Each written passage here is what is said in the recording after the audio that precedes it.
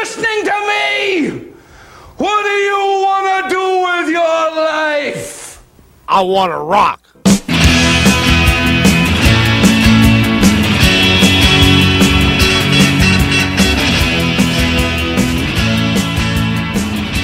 Never mind the bullocks, cause it's Rock Talk.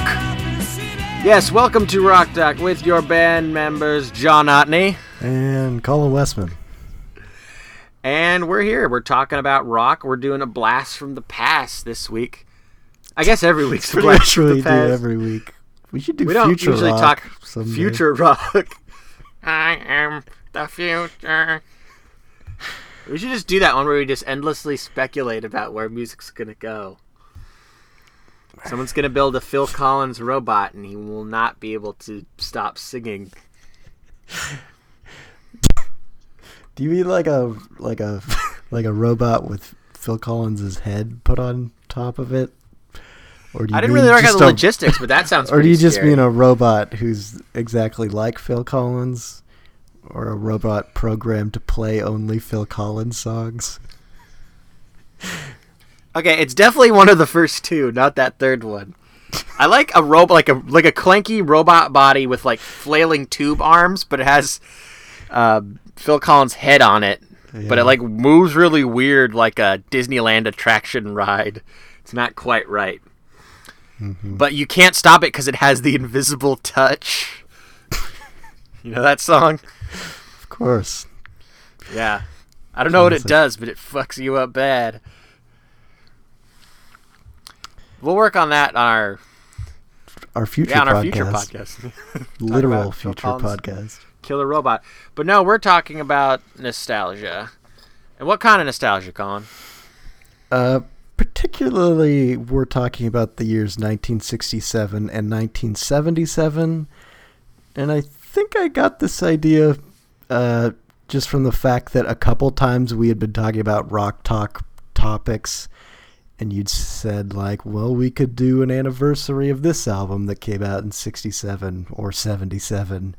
And it just seems like there's so many possibilities there, because when I look back at all the years in rock, like, to me, 67 and 77 seem like the sort of most abundant years as far as just like so many good albums, so many just interesting things that were happening in rock music. And I don't know, did you think of any other years for you that are like really particularly good years for music? I didn't really lay out every single year. Okay. I'm going to guess any of the last 3 years of the 60s are pretty good. 68 and 69, I would also imagine, are pretty solid. But I feel like 67 is probably the best choice because, like, that's the summer of love, you know? And that's when, like, psychedelia was really taking hold. And Sgt. Pepper's, like, it's such a pivotal year in pop music. As for 77, yeah, I don't know why. That's, like, the rise of, like, punk.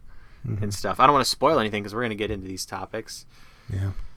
And everything that came from punk, and there's probably some other good stuff too. I saw I was telling you about this, Colin, before we started recording, Steve Miller album cover with the sweet Pegasus with the rainbow wings. Gonna definitely check that out afterwards. Book of Dreams, everybody. There's more than just punk, in the 70s. There's Book of Dreams. Everybody's got a dream. All right, yeah, I think there's also kind of a weird dichotomy between these 2 years, because it's almost like 77 is the year that, like, I don't know, it's like by that point, everything that had kind of been born in the summer of love, like all the hippie stuff and all the drug stuff had kind of taken hold and, like, almost burned out by that point and was sort of replaced by punk and also disco, I suppose, so... Yeah, we can talk about that too, I suppose.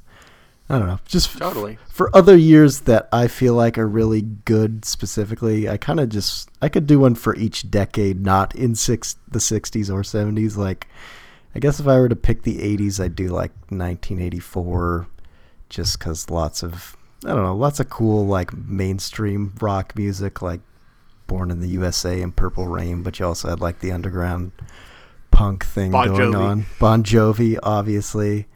And like underground punk.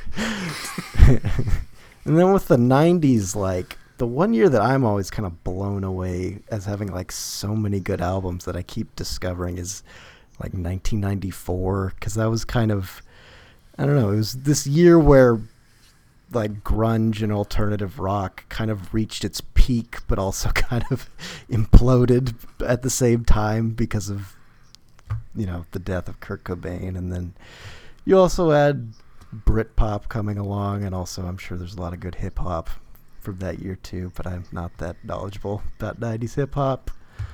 And let's do the 2000s too. I like 2005 in retrospect.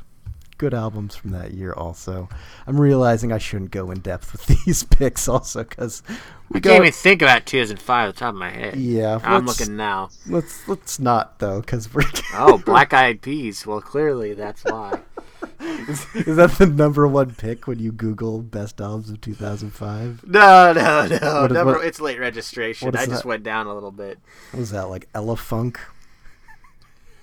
I think it's the one before Elefunk, but it's Monkey Business. Oh, Monkey Business, of course. That was like their first Fergie album. Uh-huh. Wait, no, it wasn't. Your Elefunk was 2003. What the hell's Monkey Business? Oh, it's got My Humps. Oh, of course. Pivotal song in our lives. So let's not speculate what 2010s is. Yeah. It's probably going to be. Actually, no, I don't know. We'll wait. Future podcast. Yeah. For our future podcast episode, we're just going to speculate. Mm-hmm. And then be proven wrong in like 2 years. So maybe let's start with 67. I feel like you may be more of an expert on 67 than me, but I mean, really, maybe I don't know. You seem like a little more up on 60s music than I am. Old soul. Yeah. I don't know why. It's definitely my favorite decade of music, but I'm not sure why. I think just because I'm such a melody guy, and that's, this is where the Beatles came out of, and they rule so much of that decade. And then I don't know, I guess I really like psychedelia too. I can't put my finger on it. It's just, I guess I just really like British pop music, and the British Invasion was just so sweet. So did you have this broken down in a way by like genre? I mean, first, let's talk about maybe just those two genres, maybe the psychedelic rock thing. I guess we could talk about the British Invasion, because that was kind of the thing that was big, in the years preceding 1967.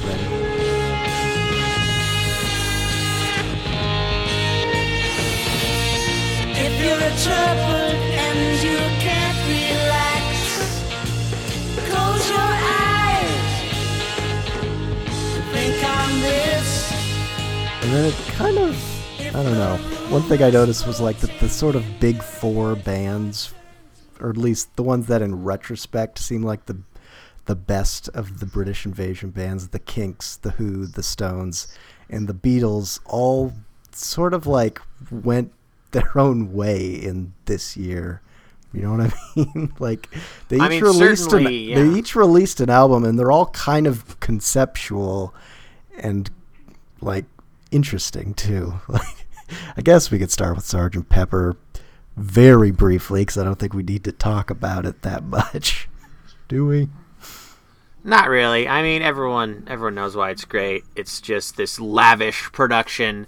Every other song is just so different, but I don't know. But because it's the Beatles, it all feels like so right, and there's just like 8 million instruments on it. It's just it's just like, it's huge. I don't even know. It's like, it's overwhelming to talk about even. Mm-hmm. Yeah, I don't have anything. I don't know what to even say about it. I do have to question though. Is it maybe a little overrated? Like, sure. I feel like one thing about it is, I don't like, do you return to a lot of the songs on that album? Like, I feel like if you pick it apart song by song, it's not as good as, say, Revolver or really Rubber Soul, I don't think. But kind of the thing you were getting at is the production on it is amazing. Like, I feel like it's George Martin's kind of shining moment, because it sounds unlike anything that had come before or since, really. Well, I mean, I think the thing is, it works so well as a whole. Yeah. It really gels with all the songs that are selected. But yeah, if I hear like "Good Morning" or "Lovely Rita" on the radio, I'm like, yeah, this is okay. I mean, it's not like Abbey Road where you have like "Here Comes the Sun" or "Come Together" or something. These songs that are classics on their own that really stand alone as these great works. I mean, there are a few like "Lucy in the Sky with Diamonds" or "A Day in the Life." Obviously, it's a mind-blowing song. But like, yeah, "Benefit of Mr. Kite" or "When I'm 64," like they're okay, but it's more like their production is interesting.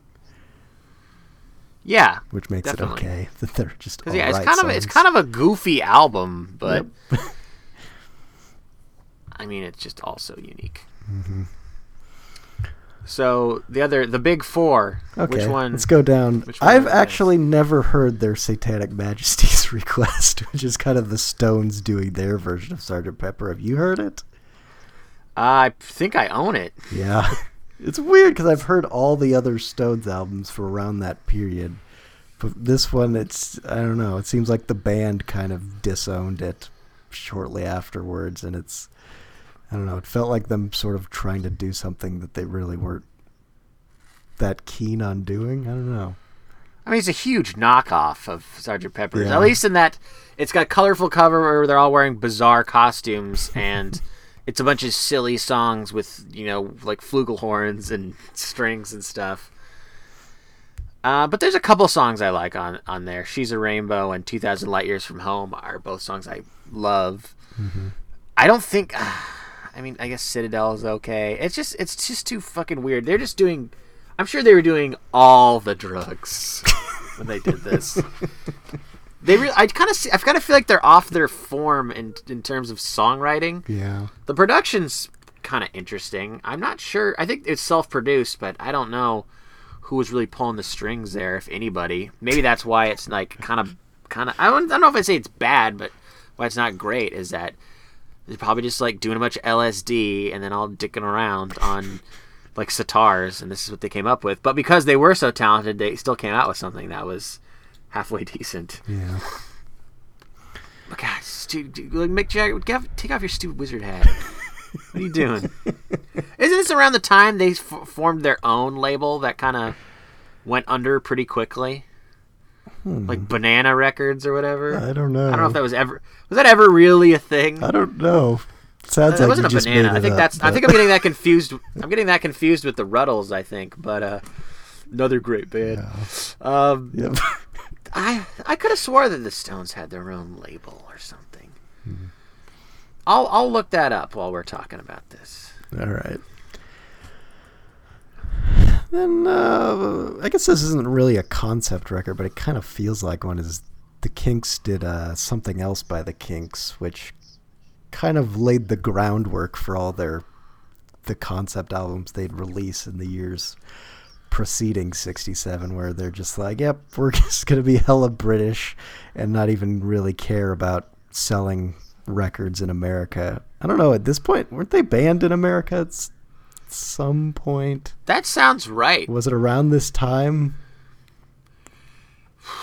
I mean, I don't know when it happened, but it seems like it would have happened earlier, like right after that their first two albums may have come out, because they were all distorted and scary because people weren't used to distortion. I love the stories just about them like slashing their amps so they sounded like all gritty and stuff. That's so cool. And it's crazy they started like that, and then like you were saying, everything just got really British. Mm-hmm. Very.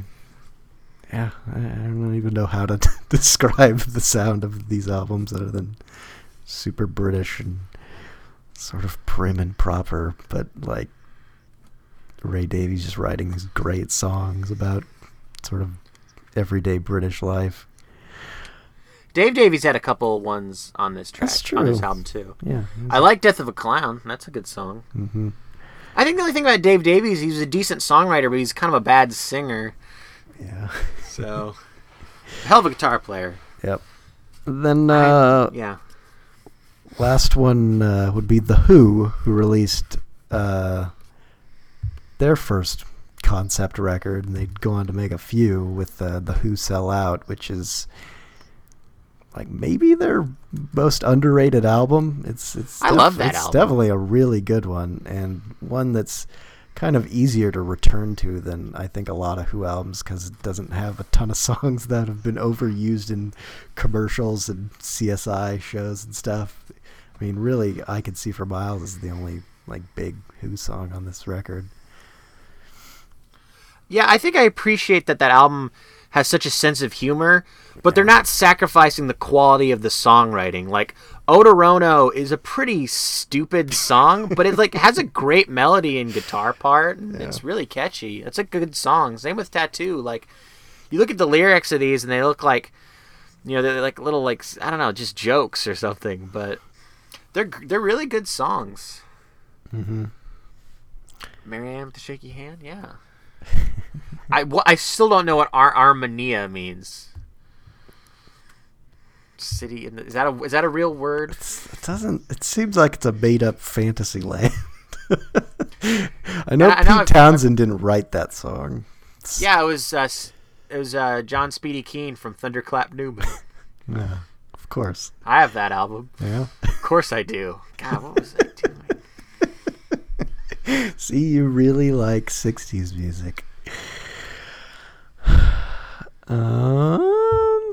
I guess we could also talk about like the psychedelic rock thing that happened.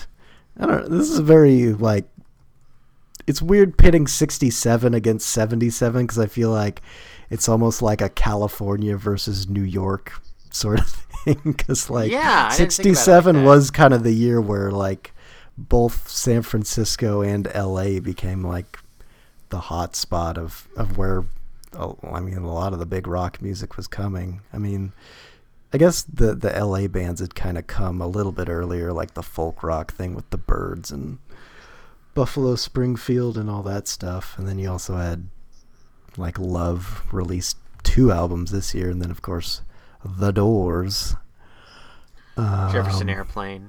Yeah. The first Bee Gees album. Up in the Bay Area, you had Jefferson Airplane, The Grateful Dead, and then my favorite, Moby Grape, releasing their one, I don't know, notable album.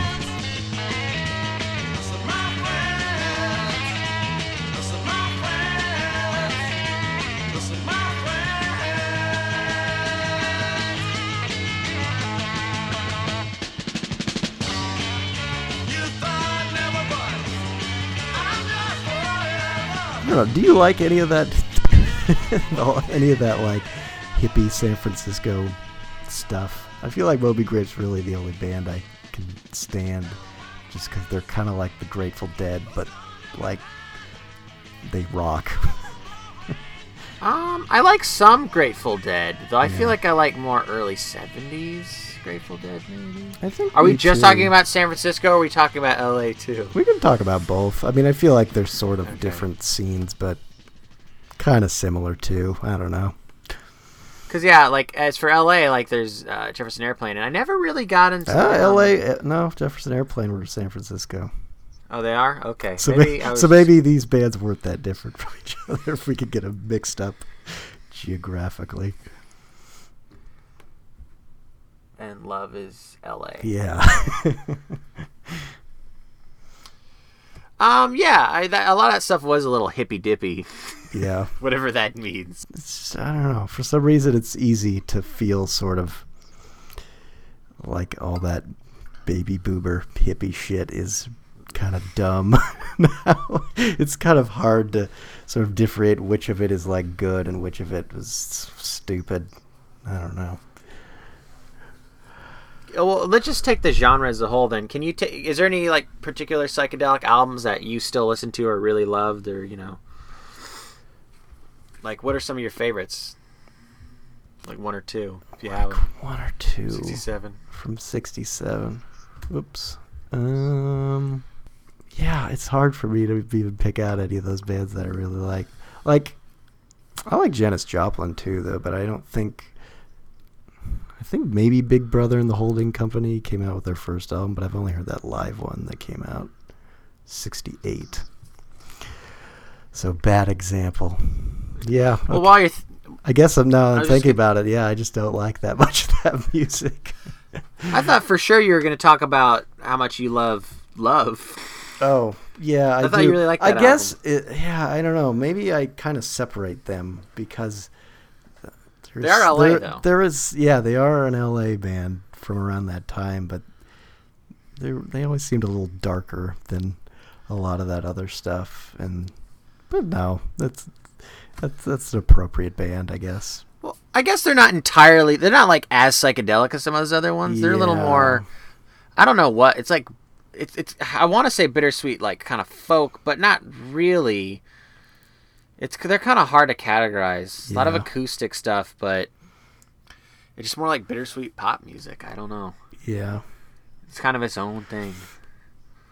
Yeah, I mean, that Love album, Forever Changes, is probably my favorite album from that year. I don't know if we're going to do lists at the end of this, but, like, yeah, I've probably talked about it before, but no, I remember I did talk about Love on an earlier Rock Talk, but yeah, I just love that album.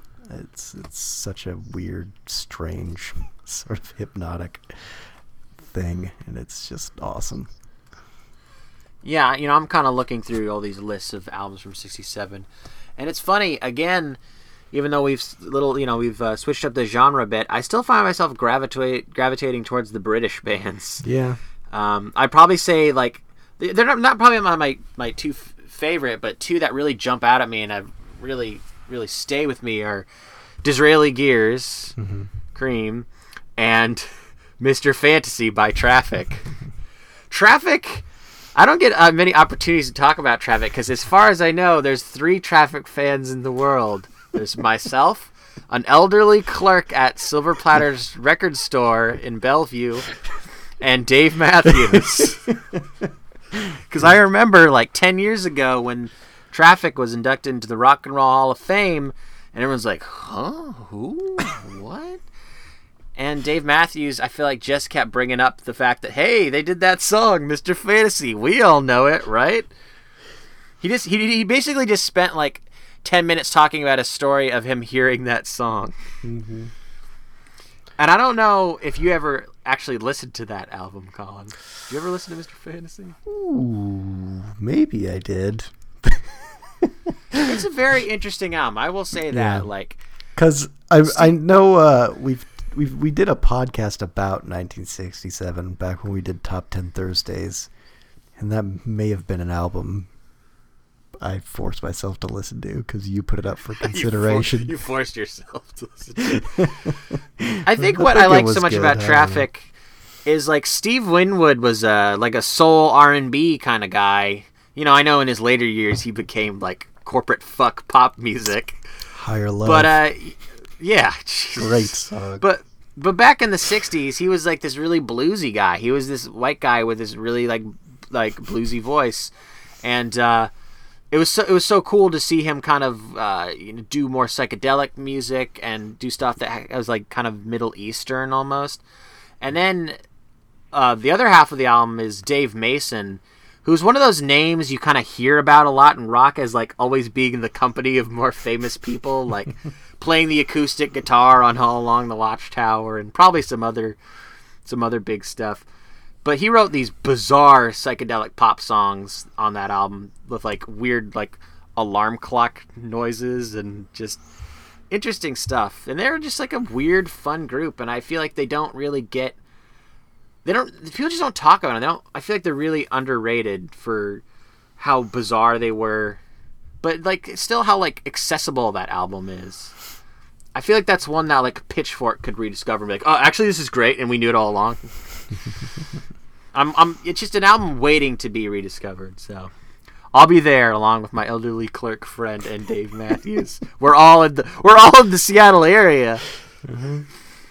I just wanted to talk about that. As for Cream, I don't need to talk. Cream is fucking great. Sunshine, Your Love, all that stuff, fucking great. So we got our psychedelic stuff. We got our British stuff. Yeah. Is there anything we're just, like, grossly overlooking I here? mean, I wish I could talk about, like, R&B and soul at that point, but it's hard because it's all sort of singles-based music.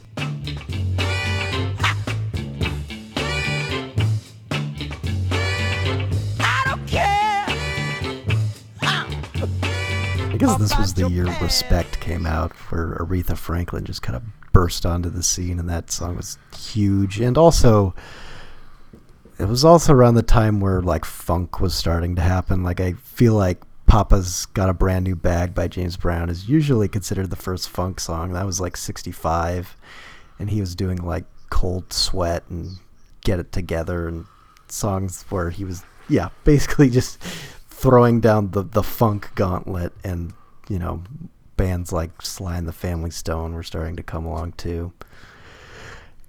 I think this was also the year Otis Redding died, though, unfortunately. Oh, yeah. And he released that Dock of the Bay album posthumously. Ever you said that word? I think that was 68, though. But, I guess, do you want to go to 77 now? Yeah, sure. So I think there's one album that came out in 67 that's a good sort of segue album for that year, which is The Velvet Underground and Nico. I'm waiting for my man. $26 in my hand. Up to Lexington, 125. You know, kind of just blew the door open on just the New York underground rock scene. It was just, I don't know. It's one of those albums where I feel like in the long run maybe more important than Sgt. Pepper. Like, just so much. I mean, not culturally, but like as far as how many artists it influenced.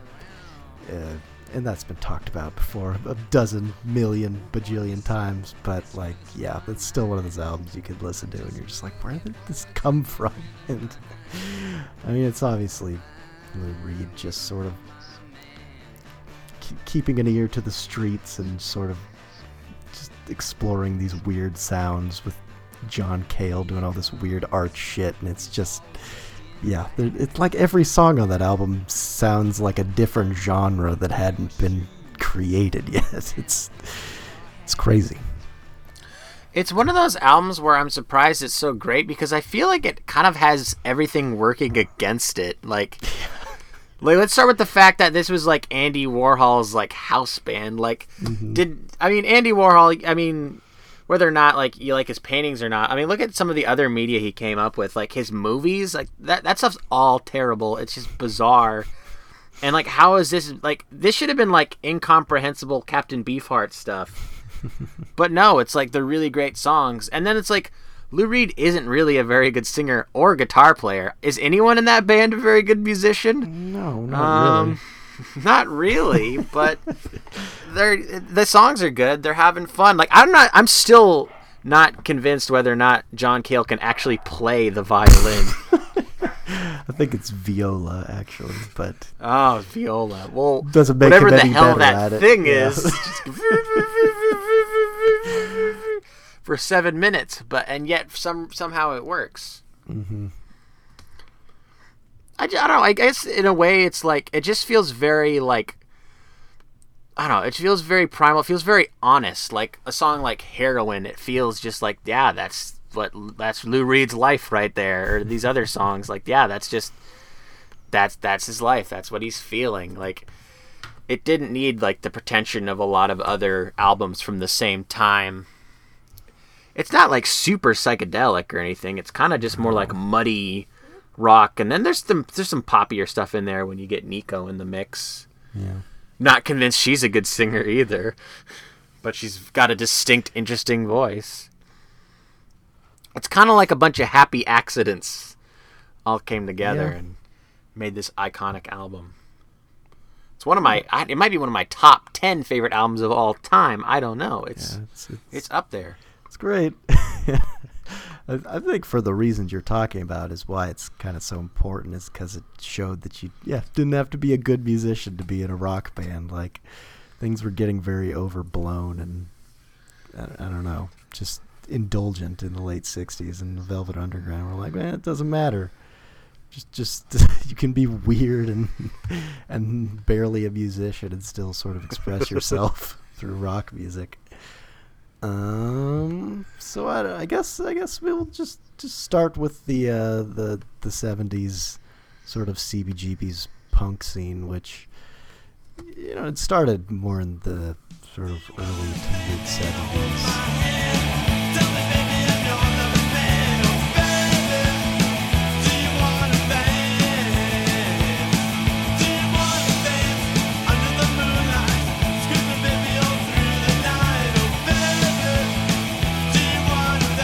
I could try and give a history lesson on what the CBGB's Club 8 was, but I don't have that much of a working knowledge of it.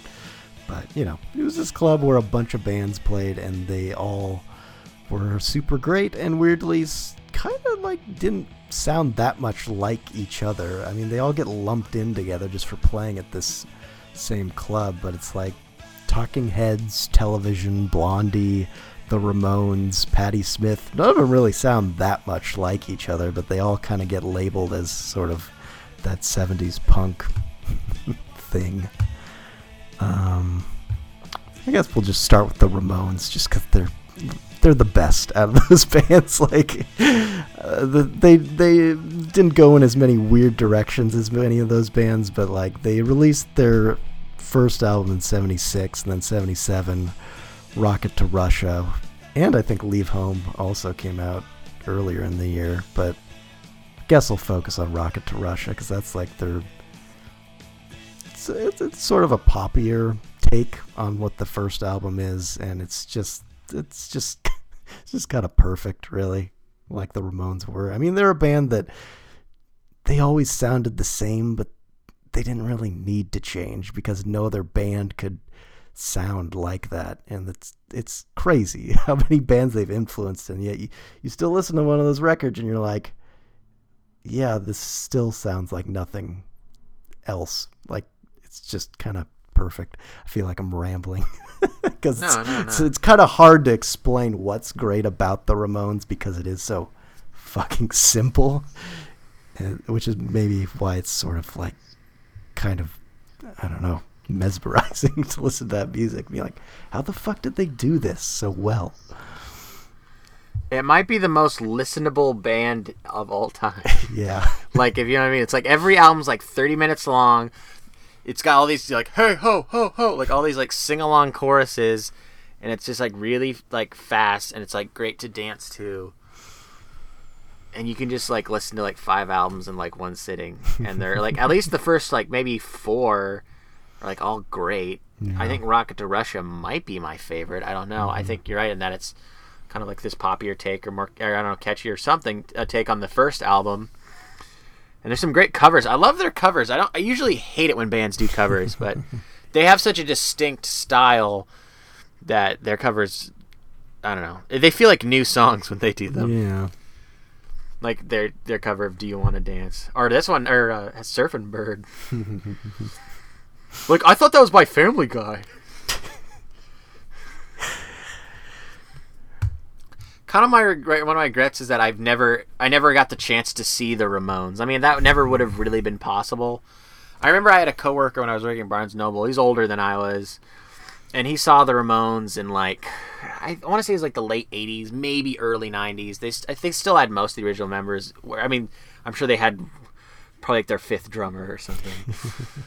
And they had, I think he said like they had like a live album around at the same time or something like that. Yeah. And they played every single song from the live album in the same order it is on the live album.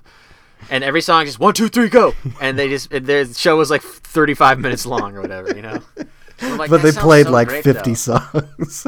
Yeah, that sounds like so like fun and just like, but it's like efficient. It's not fucking wasting your time. Yeah, it's just straight to the point. Mm-hmm. There's no bullshit. No bullshit. That's one of the great things about punk, and it's kind of the same thing I said about the Velvet Underground. There's very little pretension in a lot of this music. It's just very straight to the point. It's very attitude, and what I love about the Ramones, their lyrics are really simple too, and the songs are just very basic. You know exactly what they're talking about. What a bunch of goofballs too. Like, how can you not love those guys? Yeah. Hunter Colin, have you ever seen the movie Rock and Roll High School? I haven't. I'd like to. It's kind of. I think it might be. Is that like a Joe Dante movie? Well, of course they're in it. Yeah. As themselves, as a band, and they're just so stupid in it. And like, I feel like I heard something about how like Dee Dee Ramone was like such a horrible actor that his only line in the movie is "Yeah, pizza." There's a part where they like eat pizza. Yeah. But they're just like they're like these weird alien. They're not literally, but like there's these weird goofy guys in this movie. Yeah. You're just drawn. You just want to go up and hug them. You know, they're lovable. Yeah. And I'm sad they're all dead. At least the 4 original guys. It's really sad. Yeah. All too soon. Very sad. I don't know what version of the Ramones is around today. Now, there's plenty of British punk bands I like to talk about, but did you want to talk about any of the more of the American ones? You threw out a bunch. I mean, there. of those ones, I guess, like, yeah, the other like remarkable albums from that period, I guess Horses by Patti Smith, that was 75, and then Talking Heads released their first album that year, but I feel like that album's more of like a blueprint for what Talking Heads would become. Like, it's pretty good. It's got Psycho Killer on it and stuff, but like they take their music in like way more sort of creative, like diverse directions in the years to come. I guess of yeah, all those bands, my favorite album from that year would have to be Marquee Moon by Television. Like, I just love that album. It's another one I return to all the time, and I'm just like, yeah, these guys didn't really sound like anything that was going on at the time. Like, they weirdly enough were part of the punk scene, but they did these extended guitar solos, but they weren't like bluesy. They had this weird like ethereal, I don't even, it's like not like a jazz type guitar. It's hard to explain. I don't know, but they played guitar in a really interesting way. Tom Verlaine and Richard Lloyd trading off sort of guitar licks, and I don't know. It's a great guitar album. Yeah, I don't know. We could move on to the UK punk bands. Again, that's just where I feel more comfortable for some Yeah, reason. I guess.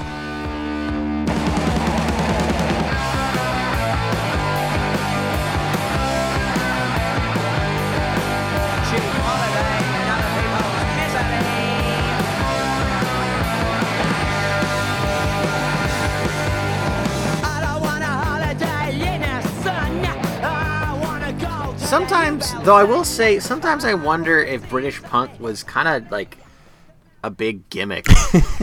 That's not to like say any of those albums weren't great, but you look at the stories of a lot of those bands, and there's like always some like big weird like record executive or like producer guy that's like the creative force behind those bands, like the Sex Pistols. I've even heard, I haven't really looked into it, the Clash were kind of put together. I mean, obviously they wrote all of their songs and became one of the great bands of their time, but I feel like initially there was some guy just scooped up all these guys like, hey, you should be a punk band. That's like a thing. That's cool. That's something like again, it's still a great album, but I don't know. I guess it doesn't feel as genuine as some of the American stuff. Like the Sex Pistols, like I love Nevermind the Bullocks. I did a terrible opening by saying Nevermind the Bullocks. But like, I don't know, it does feel like a little, I guess, cheeky, you know? It's like, I don't know. No, I kind of get. Well, I mean, the Sex Pistols in particular are a very nihilistic band. Like, they didn't. I mean, that was their whole thing, was they stood for nothing. So they just fucking hated everything and thought everything was bullshit. And it's like, that kind of music it's like, I don't know, for some reason, because of that, that's a record I don't return to a lot. But when I do, I enjoy it just because it's, I don't know, there's something also sort of charming about the fact that they were just like, fuck everything. Like, it's a very powerful sounding record, even if, like, at the end of the day, there's not really any great meaning to get from listening to it. Yeah, I don't know. I bet I could put that on right now and like enjoy it a lot. It is pretty fun. You know who doesn't get enough shout outs is that guy who what's his name? Glenn Matlock. Doesn't he play on like practically the whole album? But like, I don't know. People always forget that because of Sid Vicious. Was he the bass player on the album? I know, like, yeah, Sid Vicious doesn't he only Yeah, play I'm looking like at the 2 track listing songs now. on that album? He plays on 2 songs, and this other guy plays on all the others. That guy got Such a screwed. weird thing. Like, yeah. For I just want to give a shout out to that guy. like- That's all. it's one of those things where you're like, rock music is kind of stupid when someone like Sid Vicious is like famous, even though he's not even like, what is he even famous for? Like being a fucking junkie who killed himself and died young, but it's like he didn't have any great musical contributions. He didn't fucking play bass on an album that like any rudimentary musician could play bass on. I mean, he didn't even play on I guess he played on Holidays in the Sun and Bodies, but he didn't even play on God Save the Queen or Anarchy in the UK. Yeah. It's like, I'm not sure if he even could play. I feel like they're more about him, like, this guy's fucking crazy. Let's get this guy in the band. Sounds like a good idea to me. Because it was all a big gimmick. It's just one of those things where it happened to like work out because you actually had like some talented people in there writing good songs, like Steve Jones and Glenn Matlock. Mm-hmm. So, lucky accident, whatever you want to call it. It's cool. Clash, Sex Pistols. Were you talking about something else? Why I gave that extended shout out to Glenn Matlock? I mean, I was just going to start talking about that the Clash, unlike the Sex Pistols, kind of seemed to stand for something. Yeah. You know, they're always writing songs about the disenfranchised and standing up for shit. But yeah, I like that first album a lot. I mean, London Calling's obviously the big one for them, but it's definitely, that first it's very raw. Like the production's probably more raw than that Sex Pistols album, which is like surprisingly sort of polished in a way, but I feel like that works kind of in its favor, really. Like, I don't know. I feel like I feel like if that album was too sort of off the cuff, it would just be like, these guys don't know what they're doing. Like, it would just be like kind of unlistenable. But because it has sort of that sheen of it, it has this huge sound to it that's kind of great. Mm-hmm. You know who I got to give a shout out to, Colin? A band that I neglected recently, and I feel really bad about it. I just totally zoned out on it. Do you know who I'm talking about? The Damned? The Damned. They came by on Easter, and I totally forgot, and I was like, fuck. Yeah. Because, like, how many chances am I going to get to see The Damned? But it's okay. I still got the albums. Mm-hmm.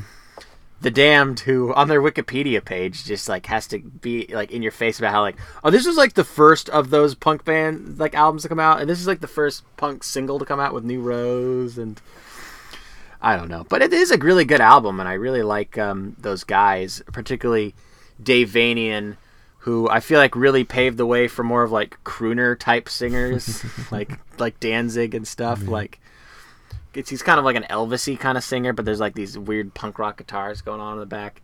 And then Captain Sensible, who is just, I mean, you could just tell by his name that he's a goofy guy. On this first album, he plays bass, but he later became the guitar player, and he's just always like, he's such a presence on stage and on the albums, and he's a great musician, and he's just very goofy and wears these bizarre outfits.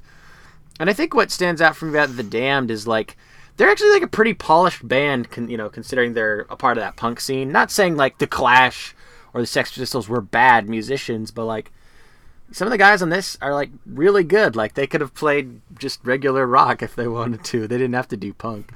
Not saying that rock, regular rock is better than punk in terms of musicianship, but it's not sloppy. And I think a big part of that is produced by Nick Lowe, which is interesting, who of course also frequent collaborator of another artist I'm sure we're going to talk about. I don't know if we're gonna talk about them right now. I don't know now? if you had like some sweet. I don't think I have any other the London punk bands to talk about. I mean, there's a whole bunch of other ones, but we talked about, the big ones, Yeah. and then I threw the Damned in there just as a shout out. I'm saying that I'm sorry that I missed your show. Yeah. Here's a fun thing. They often do a cover of a love song of the band Love. I'm trying to remember which one it is. I think they play that Alone Again or song in their sets. Yeah. So the connection continues. Yeah. I'm guessing you're referencing Elvis Costello.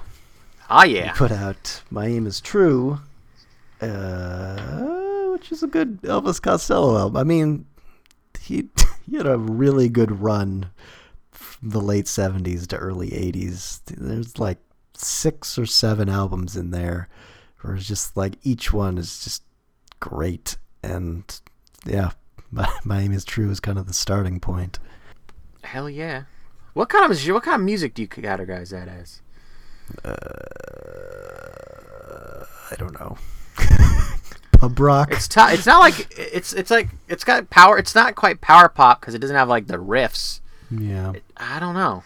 I mean, I feel like he eventually sort of got lumped in with new wave, just because he had there a you go. keyboard player. But I feel like even then he didn't really quite fit in with that scene. So he was kind of a sort of in between, in between sort of the punk thing and the new wave scene, somewhere in the middle ground. I mean, their next album after that, This Year's Model, sounds kind of punk. Like, that album's pretty rockin'. My Aim Is True is a little more restrained. I think it supposedly had like musicians on it that went on to form Huey Lewis and the News or something. Well, thank God. Yeah. but yeah, some good songs on there. Watching the detectives. Gotta say, pretty disappointed. He's pretty disappointed he's not holding a big gun on that album cover. He's- Has anyone made that Photoshop? It's got like a Gatling gun. we're- Just saying. we're just- His aim is true. We're just like the guitar is replaced with a giant Gatling gun. I'm gonna Google Elvis Costello gun. I'm gonna no dice. No dice. Well, it's up to me. Gotta do it. Someone's It's gonna be tough getting the shadow on that Gatling gun, but I think I can do it. My aim is true, after all. Mm-hmm. This is tough because there's a lot of other albums that are great that are a lot harder to tie into a theme, Yeah. like Fleetwood Mac, Rumors. Yeah, I mean, It just happened to come out in yeah, '77. it's hard because we're talking about a bit more underground or sort of off the radar music from that year, but Rumors, it's just this huge fucking album with so many hits, and yeah, I don't know. Yeah, I just heard Gold Dust Woman on the radio today, and I was like, oh, this is a good song. What album is this on? I was like, oh, it's on Rumors. Of course, they're all on Rumors. And you're like, that's the one that has all the songs. I mean, they had some other good albums, too, but that album's just like wall-to-wall hits. And what's crazy about Fleetwood Mac is you had 3 different, talented songwriters all writing those great songs at the same time. And it's like, what took them so long? Because that band was around for a long time. I think they just needed Lindsey Buckingham and Stevie Nicks to like rejuvenate the rest of the band, because Christine McVie had been in the band for a while, yet it wasn't until this period that she started writing great songs too. And maybe it helped that everyone was like having sex with each other, so there's like that's the key to making great music. Everyone's just got to have like sex with each other, and then everyone's got to get pissed off at each other. Yeah, it's such a Every band would just do that. It is such a weird thing with that album too, because there's so much like inner turmoil and stuff happening within that band. But then they became huge, and like you think they would have broke it up after that, but they kept going, and they also still kept releasing like some good albums, like Tusk, which came after Rumors, is a really awesome double album, and then Mirage after that too. It's like pretty good sort of like foray into 80s pop for them, and it's just a strange trajectory for a band. I don't know, it's odd, but they went their own way. Oh, I see. Yeah. I'm sorry, I kind of skimmed over the rest of those 70s New York bands. I guess we'd moved on to British stuff. You didn't want to dive into the Talking Heads 77 or anything? Like, were you good? I think I was good, because as I said, it was like good. a starting point. I feel like Okay. each album they released after that, like, they just kept getting better and better until they did Remain in Light, which is just fucking awesome. Yeah. The first one's pretty good. I guess we could also point out that, like, David Bowie did his 2 like Berlin albums from that year, and also, like, did Iggy Pop also record Lust for Life in Berlin with Bowie? Yeah, Lust for Life came out that year. Yeah. So And The Idiot also came out that year too. what also came out? The Idiot. Oh yeah, that Iggy one. Pop. I could never make it through that album. A lot of those albums are too sad to me. Yeah. I've never been a huge fan of the Berlin period. I know, like, it's pretty heralded, but I don't know. It's a little dark for me. It's understandable. I mean, those albums are also strange because, like, they're half sort of actual songs and half sort of more atmospheric, sort of Brian Eno experiments. Like, yeah. I mean, I certainly like the first half of Low and Heroes more than the second half. But, like, those first halves, pretty good, pretty awesome. I mean, no one was really doing, like, weird, spacey synth rock like that at that point. And, I mean, yeah, I understand if you're not in love with it. I think I, too, have never really loved those albums quite as much as maybe some David Bowie's other stuff, but they're definitely interesting. Also, we didn't even talk about disco too. It was pretty big in '77. Oh yeah.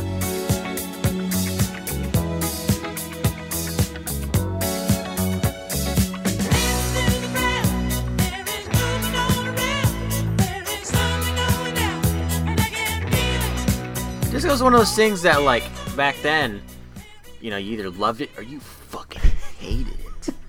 But I feel like now, like, history has been a little more kind to it. Yeah, definitely. Which I'm okay with. Like, it's not like it was trying to, like, it's just dance music, you know? I guess it could have been annoying back then, like, all this dumb disco pop bullshit all over the radio. Probably pretty overplayed, but I mean, you look back at some of those bands, like, I don't know, the Bee Gees or Chic, and you're like, oh, there's actually some good songwriting musicianship going on in those groups. Yeah, I think really well produced too.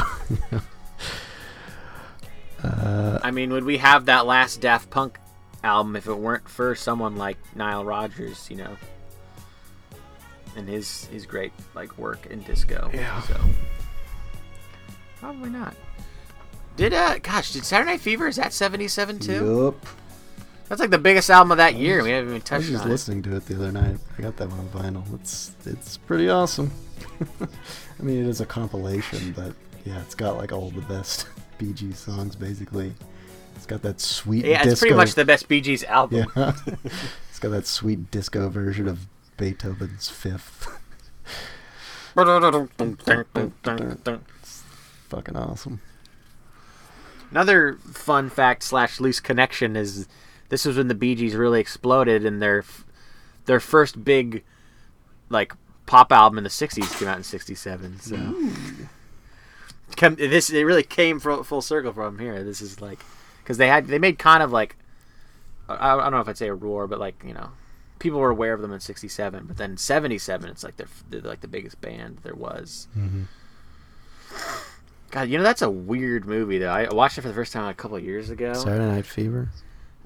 Yeah, that's a fucking sad movie for how fun that soundtrack is. I kind of love it. I really like that movie because it is like, you'd think from this upbeat soundtrack it's going to be a good times movie, but no, it's like a gritty New York in the 70s movie. Like, it is. Might as well have starred Robert De No, Niro. it is like not that far removed from Taxi Driver. It's pretty awesome.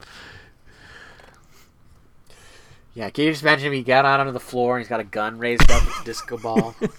He shoots the disco ball. I'm gonna Photoshop that poster, but you know how he's pointing up at the ceiling, but instead he's got a gun in his hand. You're really into photoshopping guns into things. Just like there's so many great opportunities. Everyone looks like they're pointing a gun. Yep. It's like, where's your gun, bro? Where's your gun, bro? But yeah, disco, I'm okay with it. I think it helps that I didn't grow up in the 70s, so I didn't really have any reason to hate it. Mm-hmm. Unless I really hated like going to sock hops in elementary school or like Skate King and hearing all those disco songs. Yeah. All right, we gonna throw in any others? Could go all day. Yeah, we could just go down the line of big albums, but I don't know. Bob Marley, Steely Dan, Wire. I mean, it's just it's overwhelming. Mm-hmm. Those are three very different acts that I just named. Yep. All good. Okay, so yeah, I don't know. Do we do some kind of list for each year, like, or just? I mean, I already talked about most of mine. I think. Yeah, I think. I have a list. Do you have a list for each year? I made some. Granted, I made these lists a while ago. Define a while ago. I don't know. Probably maybe a few years ago. I have no idea, but not like 10 years. I have lists for every year, which, I used to have more time on my hands to obsess about music.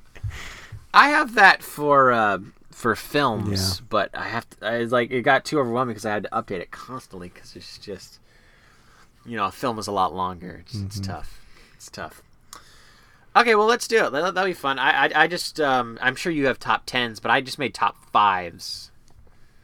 Is that cool? Yeah, I could just give you my top 5. Except we talked about all of these albums, so I don't think we need to go in depth. Okay. My number 5 is The Who Sell Out by The Who, which we talked about and is awesome. It's got little radio jingles in it. Come on, who doesn't love that? Okay. So then my number 5 will be Mr. Fantasy because got to give a shout out to my old clerk friend. Mm-hmm. And Dave Matthews. And Dave Matthews. Oh, I don't care. It's true. He doesn't need the publicity. At least I know if I ever met Dave Matthews, we'd have something to talk about. Yeah. For a few minutes. See, I don't have that. I'd just be like, hey, your band sucks. You'd be like, hey, so I'm just gonna stop. I'm just gonna stop that. And let's hear your. That's how he talks. What's your number 4 called? I sort of talked about them. Moby Grape released one really awesome debut.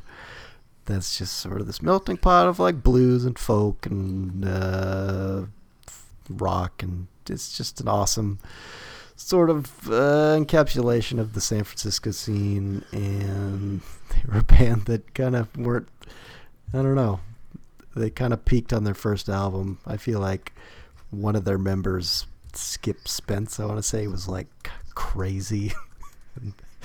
That kind of... What do you mean he was crazy? I don't know. I just know he had some very erratic behavior. I haven't read about him too much, but I know that was one of the reasons. Like, they had a lot of inner turmoil after that first album.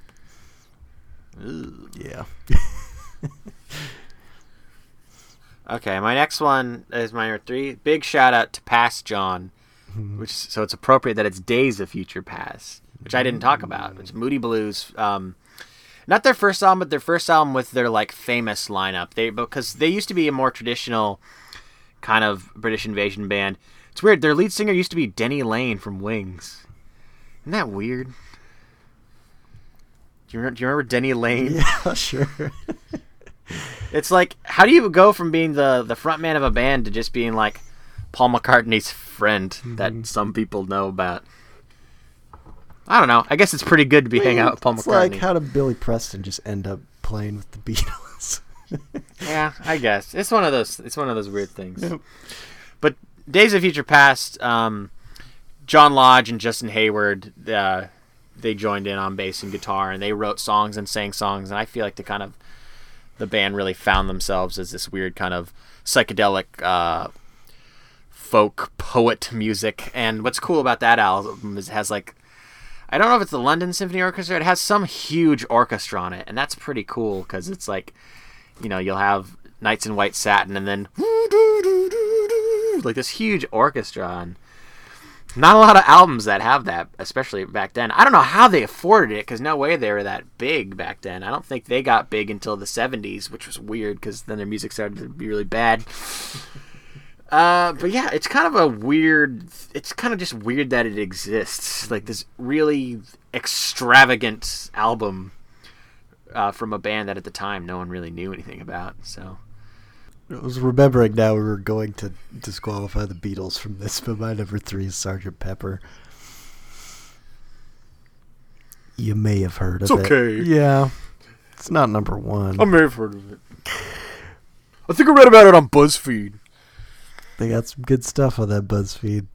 Albums like your grandpa lolled at. That'll make you raffle mouth. What did you think was so funny about Sgt. Pepper? It's like there's just trying to use a lot of buzz phrases. too Colin. many people BuzzFeed. on the album cover. That's funny. Hashtag what? Okay, what's your number 3? My number 2, right? Did I do my number 3? Yeah, I did. Wasn't it Days of Future Past? Wasn't that my? No, I messed it up. Oh, I got my order wrong. Here, my new number 3 is Disraeli Gears. All right. Already talked about Yeah, it. let's just burn Scott through Sunshine this. I Love. feel like this is really unnecessary.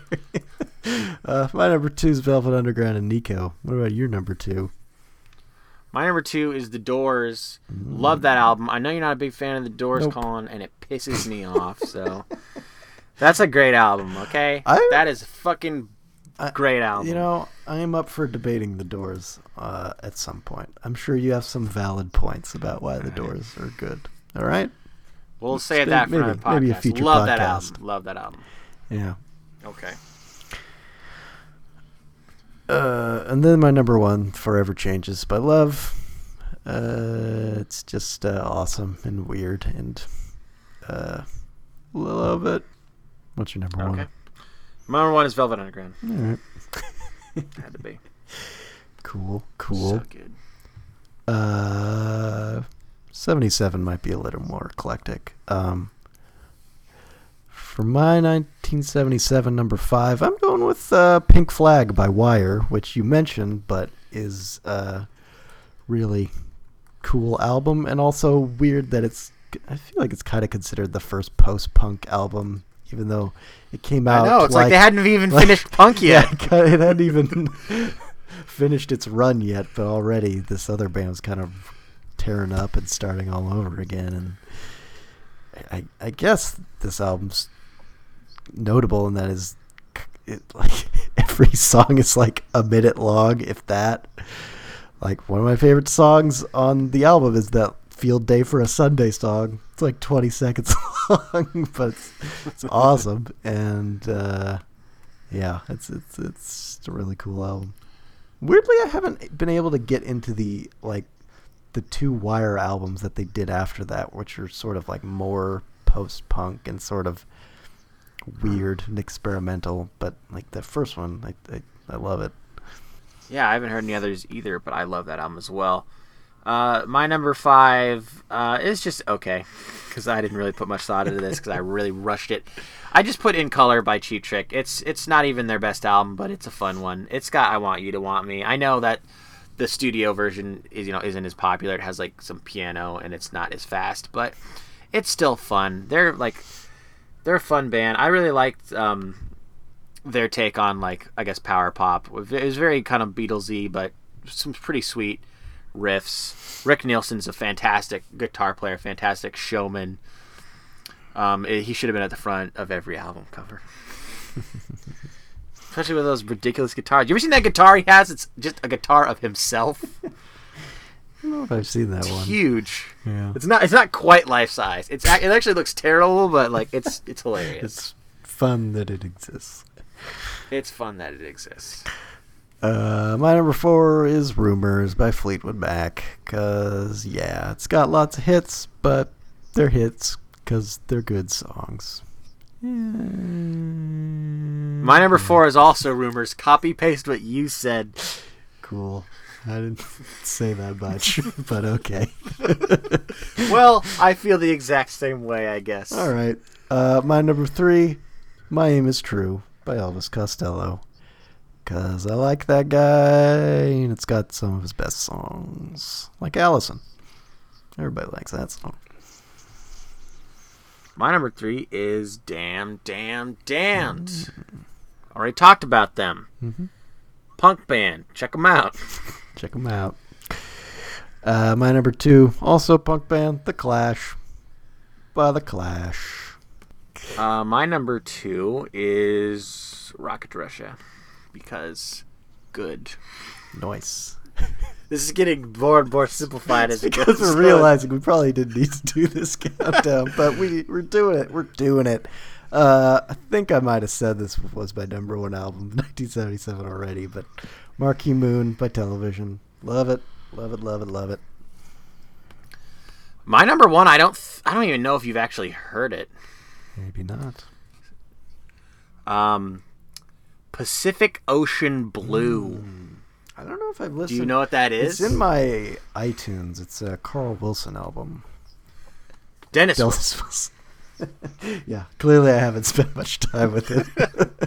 This was during, I don't know if you remember, Colin, but like 3 years ago, I went on a series of like Beach Boys like odyssey of like listening to almost all of their albums, and I got so deep into it. And then I discovered Dennis Wilson, who slowly kind of became like my favorite member of the band. Yeah. Was like just as good. I mean, not just as good, but like the next best songwriter in the group. Like his stuff doesn't really sound like the Beach Boys. It's a lot like rougher. I mean, you just look at him on the album cover. He looks like one of those Geico cavemen. He's just this scraggly dude. And he's got this harsh voice. But the album is really well produced. I'm not sure, like, what the deal with the release of this was. I feel like it kind of came out, but like not really anyone heard it or like listened to it. It wasn't really like. Oh, here I'm reading it now. Left unfinished at the time of his death. So I don't know how that makes. No, that's the second one. Sorry, that's the second one. So it did come out, but just no one gave a shit about it for some reason. And then he died just a few years later. But yeah, it's great summer album. It's kind of like if Bob Seger was in the Beach Boys. Which I'm not sure is something that anyone wants, but I think I kind of want that. I feel like Bob Seger's kind of underrated. He's got a few good songs. Yeah. And your good buddy Carl Wilson shows up. Good. I like Carl. He's a great guy.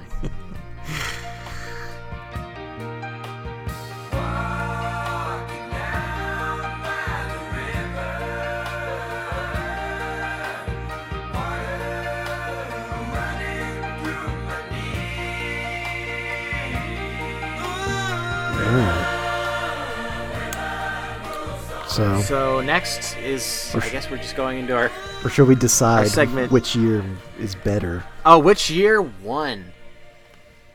I feel like we might split on this. I'm like... We're absolutely going to split I'm definitely a 77 guy. Like, yeah, as you said, I'm 67. Your favorite decade is the 60s. Mine is the 70s, I think, just because it just feels like such an eclectic decade for music, and it's, I guess, more of a album-based decade. Like, I feel like it's the best decade for the album as an art form, which I'm kind of, I don't know, predisposed to being like my main way of experiencing music. I mean, the 60s, like, had a lot of great singles and stuff in the first half, but I don't know, just like that whole stretch of the 70s, like I can find so much good stuff in there. Yeah, and I don't know, 67. just it's all about melody, man, and like all that. I think I love the extravagance of the '60s, the orchestras and the experimenting with guitars. I feel like people are still kind of understanding what like rock music was, you know, because it just taken the next step from being a very simple thing, taking the next step to be something so much bigger and grander.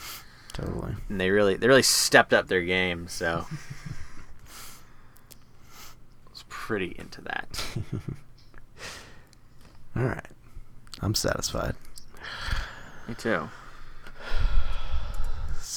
And yeah, this is where we do our segment yesterday and today, where we recommend an album, an older album and a newer album.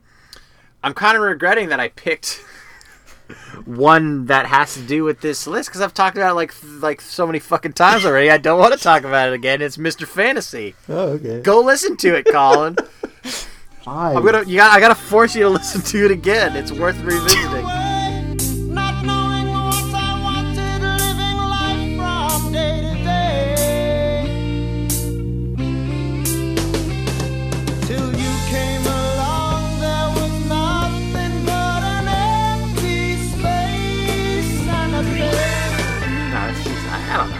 Yeah, it was just like I kicked it on like recently, and it just brought back memories. It's almost more like it gives me nostalgia for like 2006-07, like when I first got it. Like it just takes me back to high school and stuff. Yeah. It's probably not like a must hear, but I just I fondly remember putting it in videos with like G.I. Joes and stuff. Mm-hmm. I found it recently in my basement, and like the booklet was so fucked up. It looks like it went through the wash like 20 times. And if you look at that album cover, it already looks fucked up. So it's like so fucked up. Why did it go through the wash? Did you? I don't know. You had it like in your it... jacket. You were carrying it around at all times. I'm just saying it looked like it went through the wash. I don't know what happened to it. So it might have just like got, I don't know, thrown in a bucket of water. The album just became sentient and then just got high and just did so many drugs. Mm-hmm. It has to be near drugs at all times or it dies. Yeah. All right, let's take a nice break from all this and let's hear your yesterday, Colin. Okay, so I don't know if you saw recently Pitchfork did their list of like the 50 greatest Britpop albums. I did not. You did not? Yeah, I looked at that, and I've kind of been listening to a lot of that stuff lately, sort of discovering bands I never really listened to that are on that list, like this band Elastica that's really good, and like Supergrass, I know you're a big fan of. I love that 95 Supergrass album. Rocks really hard. I Want a Cocoa, I think. Yeah. Love it. I should have recommended that. But like a lot of it has just kind of given me a reason to get back into Pulp, which their album Different Class was number 1 on the list, which was not too surprising. Like I would have been okay with What's the Story, Morning Glory being number 1, but I feel like Oasis aren't that much of a Pitchfork band. But Pulp I really love, but mostly I've usually just listened to like their 2 big albums from 94, 95, His and Hers and Different Class. And I kind of like, I've had it in my iTunes forever, but their 1998 album, This Is Hardcore, is really cool.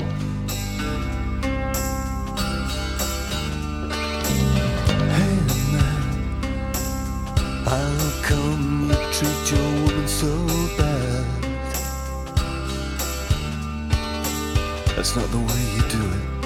Because it's like, it's not as fun as those 2 ones I just mentioned. It's kind of like the hangover after those sort of non-stop party albums. But like the songs are still really catchy, and Pulp are like interesting because they were just like, unlike a lot of those bands, like they were literally just trying to be a pop band. Like they're not as much about guitars, even though there are a lot of guitars on those albums, but it's also a lot of keyboards and just Jarvis Cocker trying to write sort of anthemic songs. I mean, Common People's obviously like a huge Britpop anthem, and then that album, it's a little more introspective and stuff, but it's good. They had a good run. It's another sort of weird career trajectory they had, where they were around for like a decade, and then they got big, and then they released 4 really awesome albums, and then broke up. But yeah, I like that band. And inspired some of William Shatner's best work. Sure.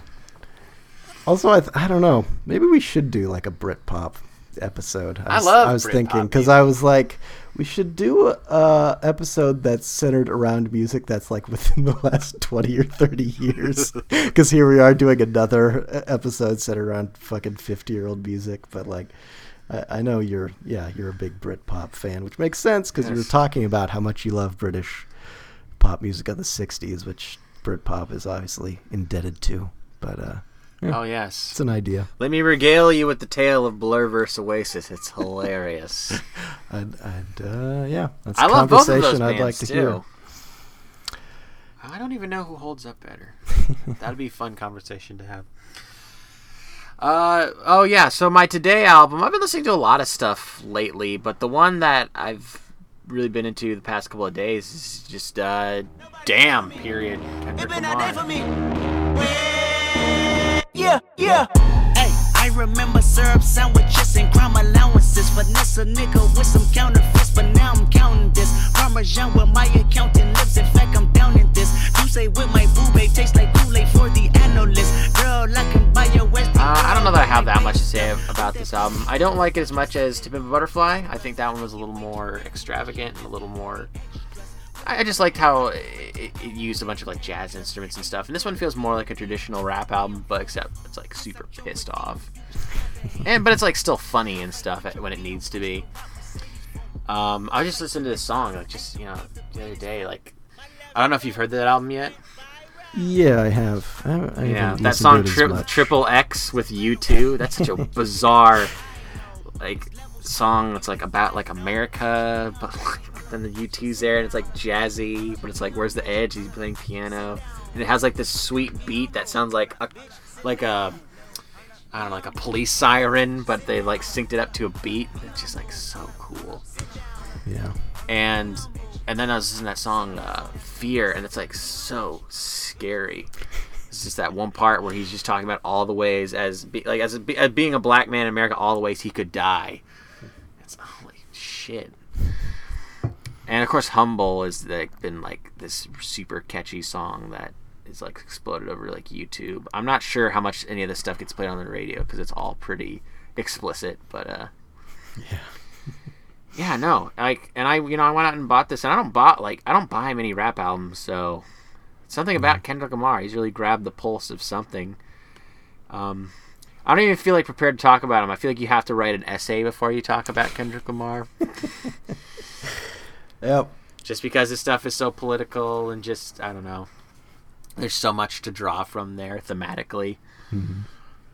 It's not like Kanye West where it's like a little easier for me to talk about because it's a little poppier for the most part, except for maybe that last album. Mm-hmm. But yeah, no. Damn. Damn.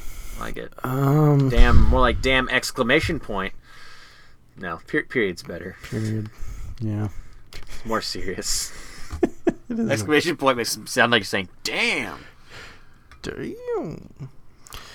Yeah, that's bad. Yeah.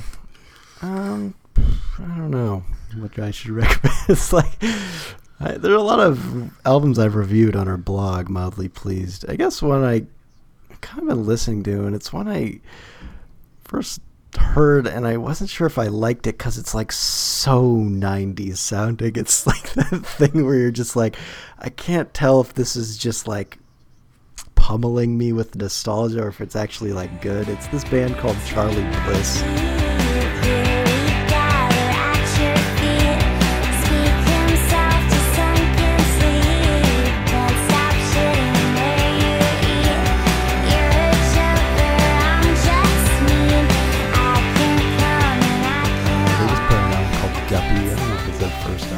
Never heard of them before, but like the singer's got this super bubblegummy voice. It's like, I don't know, like the Cardigans or something. It's like very poppy, but set against like heavy, like almost grungy indie rock. It's just, yeah, very 90s, but at a certain point I was just like, this is super irresistible and catchy, and it's just awesome. So I like it.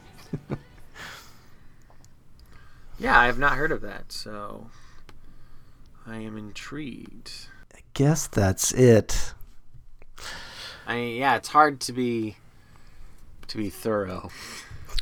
I'm sure we missed something, and then somebody's be like, "What the fuck? You totally didn't even fucking talk about, you piece of shit, that thing."